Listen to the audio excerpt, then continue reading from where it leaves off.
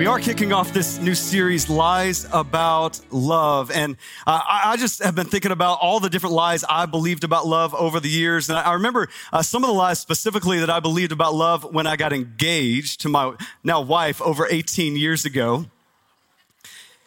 And I know some of you are thinking like, Jaya looks the same and that guy looks like an idiot. And you would be right in thinking that, right? Man, you could tell, I believe there was a lie of like haircuts were bad, right? And so we believed a lot of lies back then. You guys, you can take the picture off. I don't think they're going to be able to focus, right? Just to be honest with you. But man, that was 18 years ago.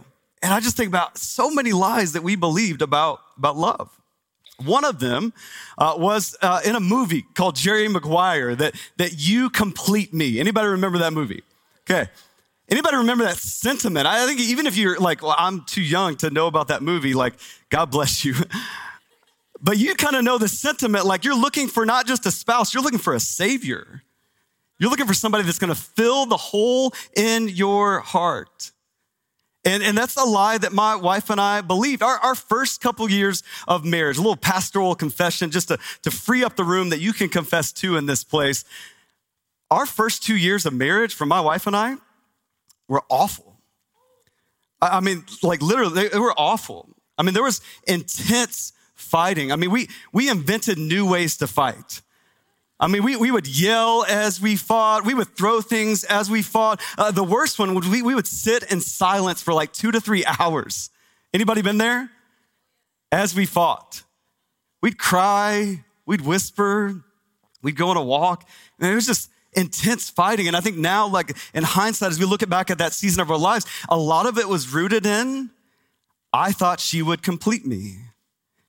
She thought I would complete her. And when we didn't, we were shattered. Right? See, here's what's tricky about that though, is like that whole idea of you complete me, it seemed true, and yet it was a lie.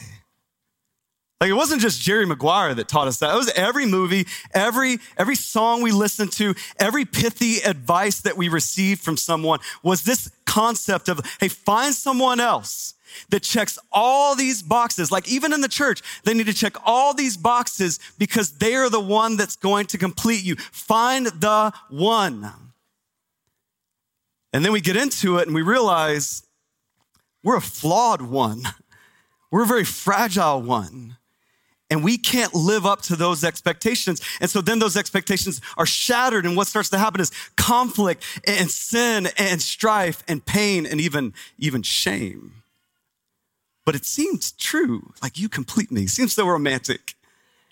And yet it was a lie. I love the way a guy named Ian Simpkins says it. He says it this way: you will live out whatever you believe to be true, whether it's true or not. You will live out whatever you believe to be true, whether it's true or not. So see, here's the danger in this in our culture. Here's why we're doing this series, is there's so many lies that we believe about relationships, and yet we don't think they're lies. They're statements handed down from our parents. They're in our pop culture. They're on social media. And we know like time does heal all wounds, or marriage is a 50-50 relationship, or sex, it really just is physical. And some of you, even as I spout off those things, you're thinking like, Tim, are those things not true? And that's my point. It's so wrapped up in us. It's so wired in us. And they're lies about love, not truths about love. And so here's what this whole series is about. If you're wondering, what is this series about? It is about exposing the lies that our culture tells us about love, that your own heart tells you about love, and instead discovering God's truth for relationships. And listen, this is essential for every one of us in this room. Whether you're single, whether you're dating, whether you're married, widowed, grandparents, I don't care. This is essential for every single one of us. Because if you are a follower of Jesus, if you have a relationship with Jesus vertically, you need to know it's impossible to thrive and flourish in that relationship if you do not thrive and flourish in your horizontal relationships with others.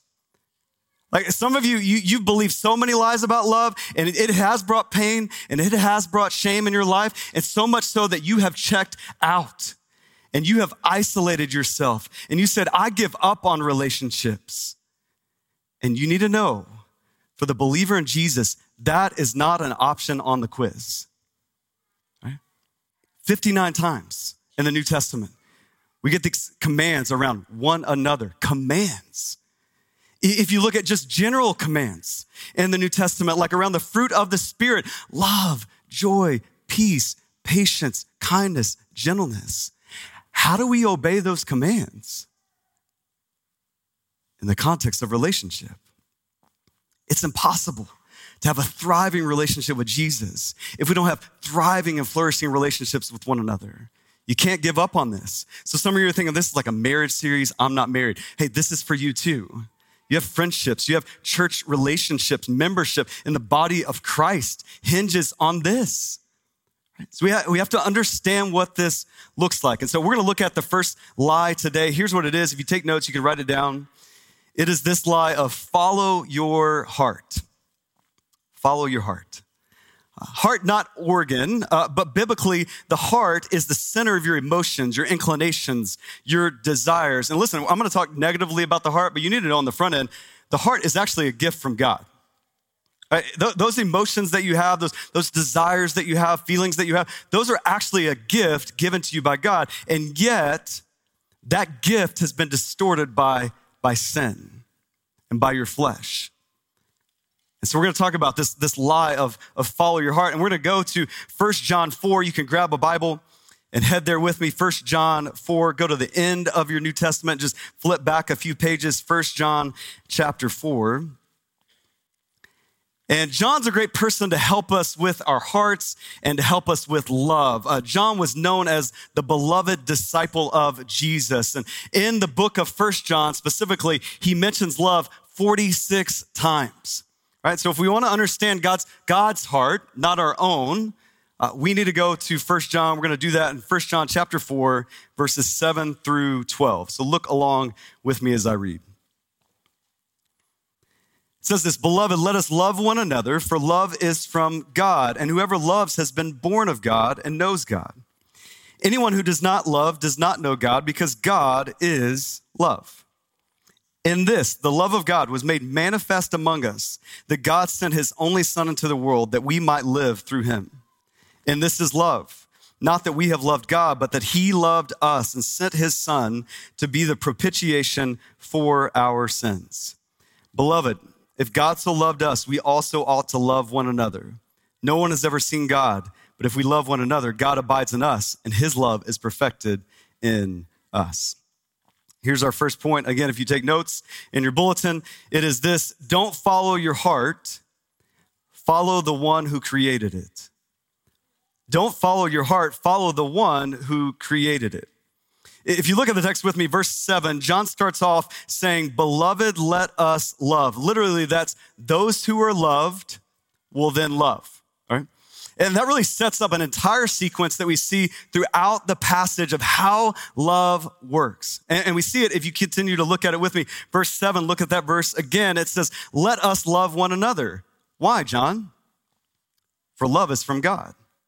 Verse 8, if you don't love, you don't know God, because he is love. Verse 10, later in verse 19, a verse you probably know, we love because he first loved us.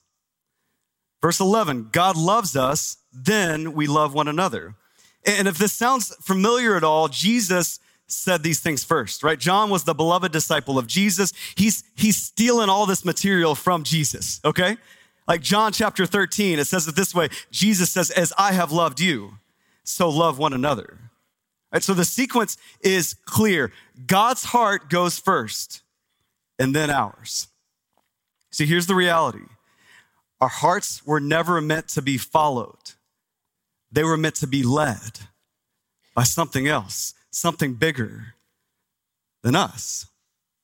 And yet many of us, we got the sequence all wrong. Many of us, specifically around the idea of relationships, even if it's not marriage, even if it's just friendship, you are looking for love. And it's derived out of that emotion, like the center of your emotions, your heart, right? And so you start to shape what you want to see in love and who you think could be someone that could love you. And even if it's just in friendships, even if it's in dating, even if it's in marriage, and you start to source your version of love from your own heart, your emotions, how you feel, how someone else makes you feel. And that's where you start. And the sequence is off. You got it literally backwards. Like John is emphasizing over and over and over, God loves, God's heart goes first, and then you follow after that. You don't follow your heart, you follow the one who created it. Now, why is this so important? Well, it's important because the Bible is really clear our hearts cannot be trusted. I mentioned like our heart, it's a gift, but it's tainted, it's distorted by sin. And there's verses all over the Bible that I could give you. I'm just gonna give you 3 that say this. Jeremiah 17:9. The heart is deceitful above all things and desperately sick. Ecclesiastes 9 verse 3. The hearts of the children of man are full of evil, and madness is in their hearts while they live. Jesus in Matthew 15. Out of the heart come evil thoughts, murder, adultery, sexual immorality, theft, false witness, and slander. That's a lot, Jesus. Goodness. Listen, we see this biblically about our hearts, but we also see this practically. Like your heart, my heart is a moving target. I just think about it even today. Today is the kickoff of not just our fall and like for our church. Today is the kickoff of football season. And just so you know, man, I'm looking to see if you are checking your fantasy football scores. It's this kind of church, okay? I'm watching you, right? Because I also experienced the same temptation, but I'm just on stage and I can't get away with it. Today is the launch of football season, and for me, I'm a Cowboys fan. Okay, calm down. I heard some cheers. Those are the real Christians in the room. Okay, just let's get that rectified right now. Here's how kind of my heart cycles in and out as a Cowboys fan. Before the season starts, man, I'm hopeful. I'm excited. I'm optimistic. But I kid you not, I start looking at where is the Super Bowl gonna be because we might get tickets if the Cowboys go. That's how sick your pastor is, okay? And I start to get really excited and really hopeful about my team, the Cowboys, God's team, but my team too. And I start to get really hopeful, and then something little happens, like somebody gets injured on the team, or an article is written about Dak Prescott, our quarterback, that he can't hack it. And my excitement starts to turn to sadness. And I start to tell my wife, I don't even think I'm gonna watch the team this year. I think I'm just gonna love Jesus more and pray more and read my Bible. Like, I just don't even think it's worth it. I'm just invest more in my family. It's not even worth it. And listen, that's from one day to the next. That's like Monday to Tuesday. All right? And I don't know what your thing is or what sport you like or what affinity you have, but man, all of us, we can go up and we can go down. And that's our hearts doing that. And it's not even just like from day to day. It's from moment to moment. Our heart, scripture says, is divided. And it's not just scripture, it's the movie Incredibles that says this. I don't know if you've seen the movie Incredibles. It's one of my kids' favorite movies. And the little kid that kind of grows up and becomes the villain, and he loved Mr. Incredible, but then he starts to go after Mr. Incredible. He says to Mr. Incredible this, profound, be ready. He said, you always say be true to yourself, but you never say which self. That'll preach, amen? I mean, the reality is right now in your heart, you do have some optimism, but you do also have some anxiety. You do have some excitement, but you may even have some depression. Right now in your heart, the center of your emotions and feelings, you have all that going on with you all the time. You're complicated, right? It's just reality. And so when we say things like, follow your heart, it's like, which part? Which day? How many of you, your heart has changed over the last 10 years? How many of you, your heart has changed over the last 10 minutes? Right? It can't be trusted. We know this biblically, but we also know this this practically. And so God gives us a better way. Follow the one who created your heart. How do we do that? That's our next point. We resist our heart's version of love. We resist our heart's version of love. Look at verse 10. Verse 10, John says it this way, in this is love. So he's about to describe and define love. Get ready. In this is love. Not that we have loved God. John, what's your definition for love? Like you're the love expert, beloved disciple of Jesus. 46 times mentions love in the book of 1 John. John, what is love? And this is love. First, you need to know it's not that you love God. It's not your version of love. It's not your heart's version of love.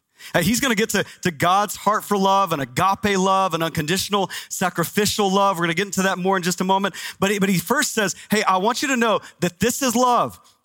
And it's not what you think it is. And it doesn't start with you. It starts with God's heart for love. We need to resist our heart's version of love. And if we could summarize God's heart for love as unconditional love, I think we can summarize our heart for love as transactional love. Like as you look at scripture, as you look at even in life and the way we engage in relationships, it's not unconditional. It's very transactional. So it's built around words and phrases like if or as long as. Like I will be loved if I do this. I will experience love if I don't do this. I will be lovable if I have this. I won't be lovable if I don't have this. Anybody been there? And that's how our heart works, right? It's very transactional. It's very if or as long as. And the moment those conditional statements, they break down, again, just like my wife and I, things break down. Your relationship breaks down. Your marriage breaks down. Your friendship breaks down. How many of you in the last 3 years have lost friends? How many of you, they've been at least strained? Because so many things, all COVID did, all the polarization and political season did, you know what it did? It just accelerated and surfaced what was already there. It did. It just accelerated. We thought we had like churches filled with unconditional love and relationships. And no. They were transactional. As long as we vote a certain way, we'll keep relationship. As long as we speak online a certain way, we'll keep relationship. As long as we wear a mask or don't wear a mask, we'll keep relationship. And some of you are thinking like, I don't know if it's that simple. I've seen it. I have pastor friends. They're not friends anymore. People in church networks have hopped out of those networks. Oh, I thought it was unconditional love. I thought we were all believers in Jesus, agape love. Oh no, it turns out it was transactional love. And when things got hard and the transaction didn't go our way, the contract was breached, we got out of that relationship. That's our heart and our culture, and even sometimes our churches are filled with that kind of love. And John wants to say, hey, here's where love starts. Not that, not you. We got to look to something greater. We got to look to something bigger. We have to resist. We have to understand that is that transactional love that we all operate on, if, as long as. And that's a lie from the enemy. That is not what we should be as Christians who follow Jesus Christ, who exhibited agape love, unconditional love. That's how we operate. Amen? That's what marriage is about. It's not a piece of paper. Somebody in our church sent me a text yesterday. Hey, here's a great lie about love. Marriage is a piece of paper. That was great. We should have added that one to the series. It's not just a piece of paper. It's this supernatural, unconditional love that is informed and affected by Jesus Christ himself. That's why marriage is this picture of Christ and his bride. Amen? It all stems from that. And if we get it backwards, if we start with this transactional love, nothing works. And it's not just that it doesn't work. It's exhausting. It's exhausting. And it's exhausting because it's confusing. Because many of us, the way we do relationships, friendships, single, dating, married, with our grandkids, the way we do relationships even in the church, we think we're operating like, well, if they say hi, I'll say hi. If they apologize, then I'll apologize. Right? If they invite us, I don't want to come on too strong, but if they say something, like the greeter say something, then I will say hi. Like it's all transactional. And we're operating on that, thinking it's true because it's in our hearts and we're thinking it's true and yet it's lies. And so we get frustrated when it doesn't work because we think, no, Tim, I'm trying. I'm trying in my marriage. I'm trying in friendships. It just doesn't work for me. Do you ever say things like that? You think it's true, but your foundational assumption is a lie. It's not about transactional love. It's about unconditional love. And therefore, you're exhausted and you're confused. And so you opt out of relationships altogether. You think, let's just go ahead and file the divorce papers now. It's not worth it. No, I tried. It doesn't work for me. Yeah, transactional love doesn't work for anybody. So we have to expose that lie and counter it with God's truth. And we have to understand how you and I, every single day, listen, every single day, this morning when you woke up and looked at social media, you're filling your heart with transactional love, with that lie.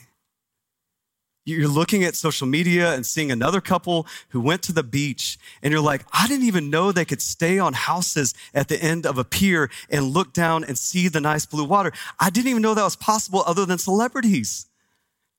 And your heart starts to get jealous. And you start to compare your relationship to that relationship. And you start to think, if only we could have that bungalow over the water, then our marriage would go great as well. Or if only our kids had that private training that we see on social media, like then he would be a successful athlete and then we would have a great family dynamic and relationships. Or if only I had like that secret to success financially and cracking the code on investments that you see on social media, or somebody who has a great job. You're like, if only I could get that, then we would have this. And it's transactional, and we're filling our hearts with that. We're filling our hearts with Barbie, with movies. Listen, I don't know how many times, this boggles my mind, okay?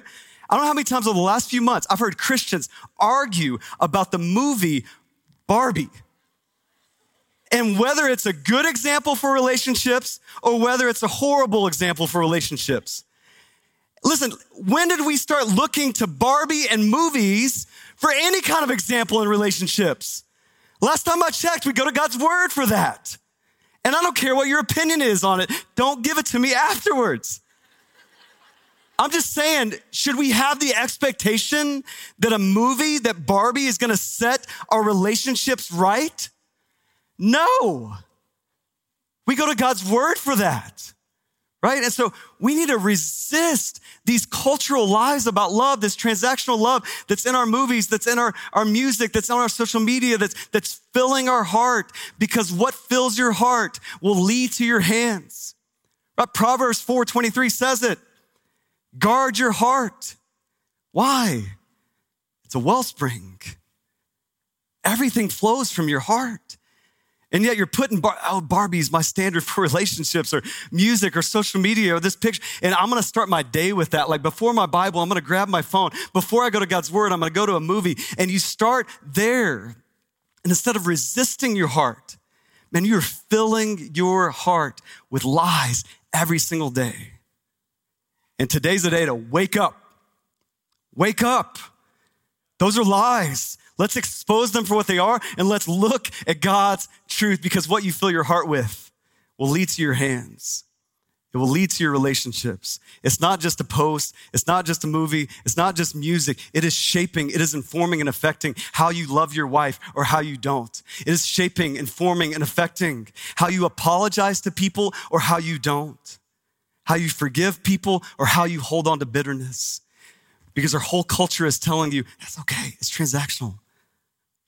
And we have to resist that. And the last thing is we have to obsess over God's heart for love. We resist our heart for love, but we obsess over God's heart for love. I want to summarize God's heart for love in this passage in two ways. Love gives and love stays. Verse 10, look at that verse. We see love gives. John says, and this is love, not that we have loved God, but that he loved us and sent his son to be the propitiation for our sins. This isn't transactional love. This is unconditional love. This is sacrificial love. And it's all wrapped up into that word that you can't say without spitting, propitiation, right? Propitiation, what does that word mean? It means what he said a little bit earlier, that God's love was made manifest in Jesus Christ, that he came, he laid down his life for us. That idea of propitiation is an effect of that in the cross of Jesus Christ, here's what happened. Jesus absorbed all the wrath for all the sin, past, present, and future. And if that wasn't good enough, he exchanged it for favor. He absorbed all the wrath, past, present, and future, for all of your sin, and exchanged it for favor. See, in one sense, I was thinking about it this week, that love of Jesus, it's transactional too. Except Jesus did both sides of the transaction. He took all your sin. He took all God's wrath for sin. He took it. But he also gave you favor. He did both before you ever did anything. And I'm not just saying theologically, I'm saying practically. Jesus died on the cross and gave you his favor, absorbed his wrath and sin, your sin. He did that over 2,000 years ago before you ever existed, before you could ever do anything to earn his favor, before you could memorize some verses, attend some church services, before you could say the right things and sound spiritual when you pray, or love your spouse as you ought to, or obey God in the context of relationships, show the fruit of the Spirit, love, joy, peace, patience, kindness, gentleness, before you were able to do any of that because you did not exist yet. Jesus Christ, come on people, this is good. Jesus Christ absorbed all of wrath for all of sin, past, present, and future, and gave you all of his favor. And he did both without you even in the equation giving anything.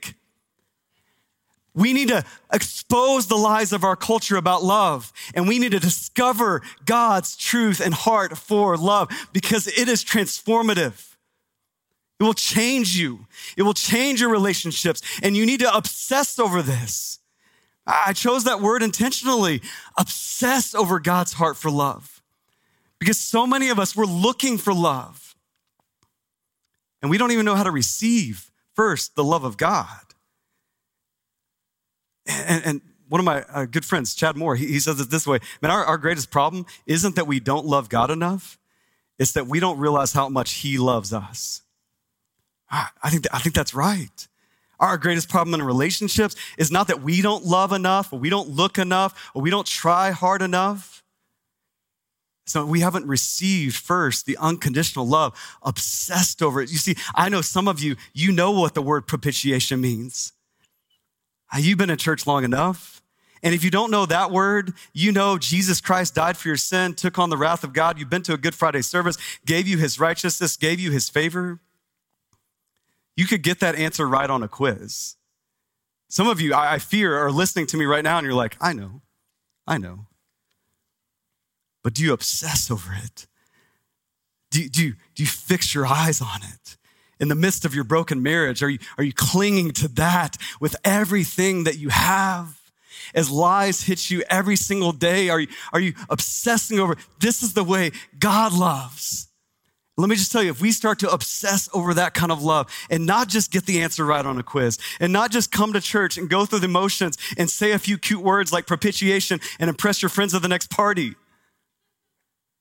But if we really got this, I'm not saying it would fix all your relationships. I'm not saying they would be easy, but I am saying they would be possible in Jesus' name because of his unconditional love embraced in your life. And then you start to extend that in your relationships. And that's what John is telling us. Don't follow our heart. Follow the one who created it. resist your heart's version of love, but also obsess over God's heart for love, the love that gives, the love that stays, that's undeserved, that's unconditional. That's where it's found. I love the way Henry Nouwen, he's an author, he says it this way. He says, if we do not know we're the beloved sons and daughters of God, we're going to expect someone in the community to make us feel that way. And they cannot. They cannot. And so many of our problems, so many of our difficulties in relationships, and we are expecting someone else to fill a God-sized hole. And you need to take the pressure off of them because they can't do it.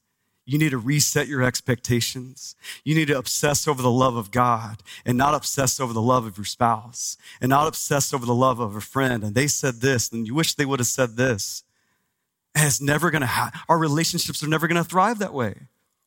For me and my wife, those first 2 years, you're like, you never wrapped up that story. Did it get better? And I would say, yeah, it did get better. And it didn't get better by reading some self-help books on relationships. And it didn't get better by going to see Barbie. It got better. You know how it got better? Is we started to relieve the pressure on each other to be savior, and we just looked at each other as spouse. And we started looking at Jesus as our savior, who already, before we ever did anything, loved us so much that he absorbed wrath for sin, and he gave us his favor. And that, man, just like, you could just like take a deep breath right now. And we just took a deep breath finally, and we started to be freed up to love one another. We read a book called Grace Awakening by Chuck Swindoll, and we read it together. It's just like God's grace for us, God's love for us. And we obsessed over that. And then we started to extend that kind of love to one another. So that's my hope for you. That's my hope for you in this series. Man, I'm praying that we will see right now that you've already identified some of the lies that you're believing about love in your heart. And that you're gonna start resisting those things, start excluding those things, and start replacing them with God's heart for love. And I wanna practice that as we close our time together. The band's gonna come back up.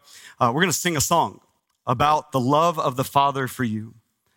And I want to practice this right now, even as we pray. If you would do this with me, you can hold out your hands right now and just put them in an open posture. Just hold out your hands like this.